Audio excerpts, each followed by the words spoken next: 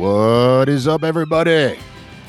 This is Sports on the Brain, and I am your humble host, Mondo, and I am super excited because it's NFL Draft Weekend, and this is your NFL Draft Day 2 bonus episode.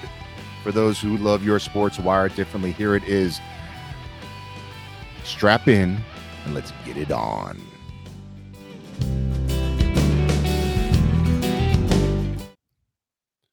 So round one of the NFL draft is in the books. And we talked yesterday about the quarterbacks. I mean, that's what it's all about. It's quarterbacks. The obvious happened at number one, Trevor Lawrence going there, Zach Wilson going to the Jets. A little bit of a surprise with Trey Lance. Maybe not so much, but Trey Lance going to the 49ers, where a lot of people thought Mac Jones might wind up. And that's kind of what I want to touch on real quick is quarterbacks were picked at the top of the draft, 1, 2, and 3. But the interesting thing was the other two quarterbacks that were in that top 5, well, they dropped, and they dropped out of the top 10. Now, generally, you're thinking, well, Mac Jones was maybe going to go 3. Justin Fields was definitely going to be like in maybe the top 5 or 6. Maybe he was going to be in the top 3. But they both fall out of the top 10. And in fact, Mac Jones falls all the way to 15, while Justin Fields falls to 11. And the Chicago Bears traded with the Giants to move up to take him. Interesting, getting into the brains of these quarterbacks is when you drop in the draft, you're generally probably not a happy camper. That's money you're losing. Every slot you drop in the draft is money. And I'm sure, you know what? I can't say that I'm sure, but, Justin Fields was expecting to be a top 10 pick, if not a top 5 pick. And falling to 11 and going to Chicago is probably a bit of a disappointment, especially in his pocketbook, maybe ego. And then you have Mac Jones, who was picked by many to go number 3 to San Francisco, which would have been a sweet situation. And he drops all the way down to 15 to the New England Patriots. So what I think, just my opinion, is you have two quarterbacks dropping, losing money with each selection. But the guy that dropped the farthest, I think, might be the happiest of the two and probably just happy overall. Whereas Justin Fields, who maybe was picked ahead of him, is not particularly happy. And I just want to touch on that really, really quickly because we're going to talk about more of the draft tomorrow, and then I'll tie it with a nice little bow on Sunday. But Justin Fields goes to the Chicago Bears, which arguably are a semi-dysfunctional franchise right now. Good defense. They just moved on from Mitchell Trubisky, and their quarterback situation was definitely up in the air. So they were looking quarterback. So they're really happy that they were able to get Justin Fields at 11. But you have a head coach who's on the hot seat, a general manager who's on the hot seat. So you're coming to a volatile franchise, and not necessarily a franchise where a year from now, you might have another head coach and another GM and offensive coordinator and kind of going through this whole thing again. Whereas Mac Jones falls to 15, goes to the Patriots, a rock-solid organization. Bill Belichick, we all know his record. Hall of Fame coach, first ballot. And he's coming to a situation where I don't think there's a team that was happier in the first round, probably, honestly, than the New England Patriots.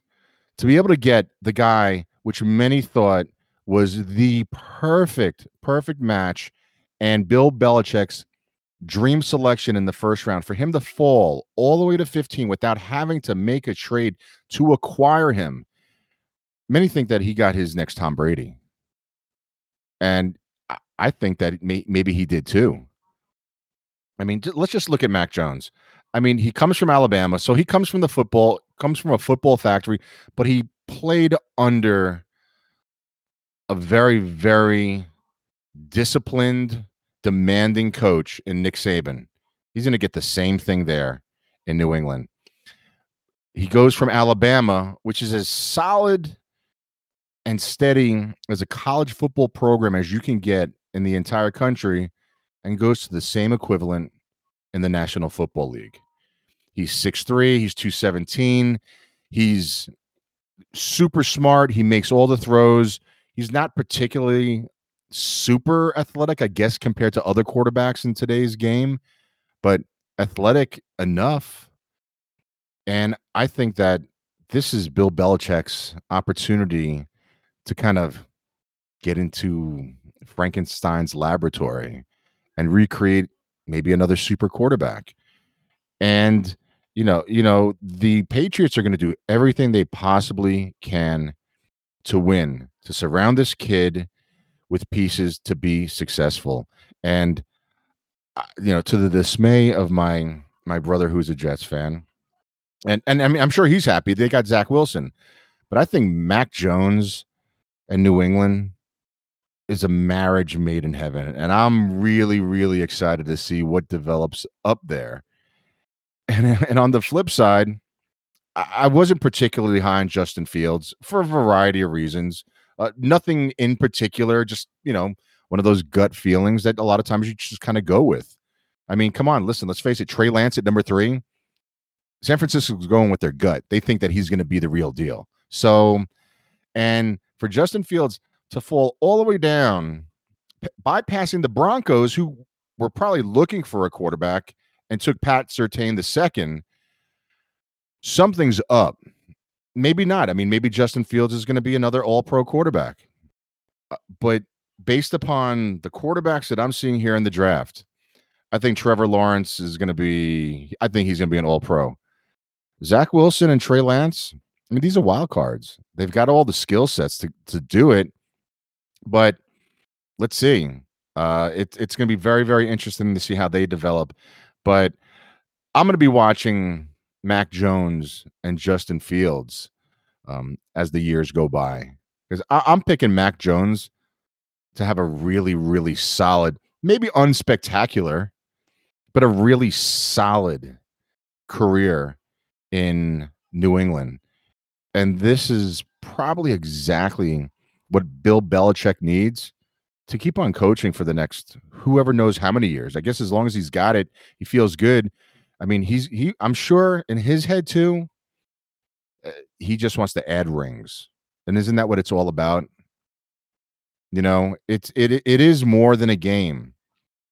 But in this case, the rings are more than a game. You are putting yourself onto the pantheon of the greatest of the great. So just like Tom Brady is trying to do the same thing in Tampa Bay, Mac Jones is Bill Belichick's opportunity to maybe prove everybody that he can do it without the greatest quarterback of all time. And we'll see what happens with Justin Fields in Chicago. I don't know, and I think that he's going to have the more difficult time of the 5 quarterbacks taken in this draft. But I just wanted to say that we got round 2 tonight. It's at 7:00. It's going to be probably happening as you're listening to this, or you've listened to this and it already happened. We'll talk about it tomorrow.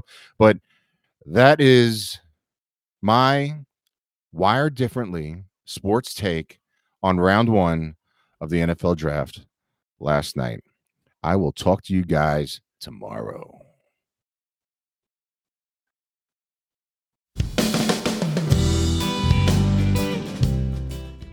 I hope you guys enjoyed this little bonus episode of the NFL Draft Weekend.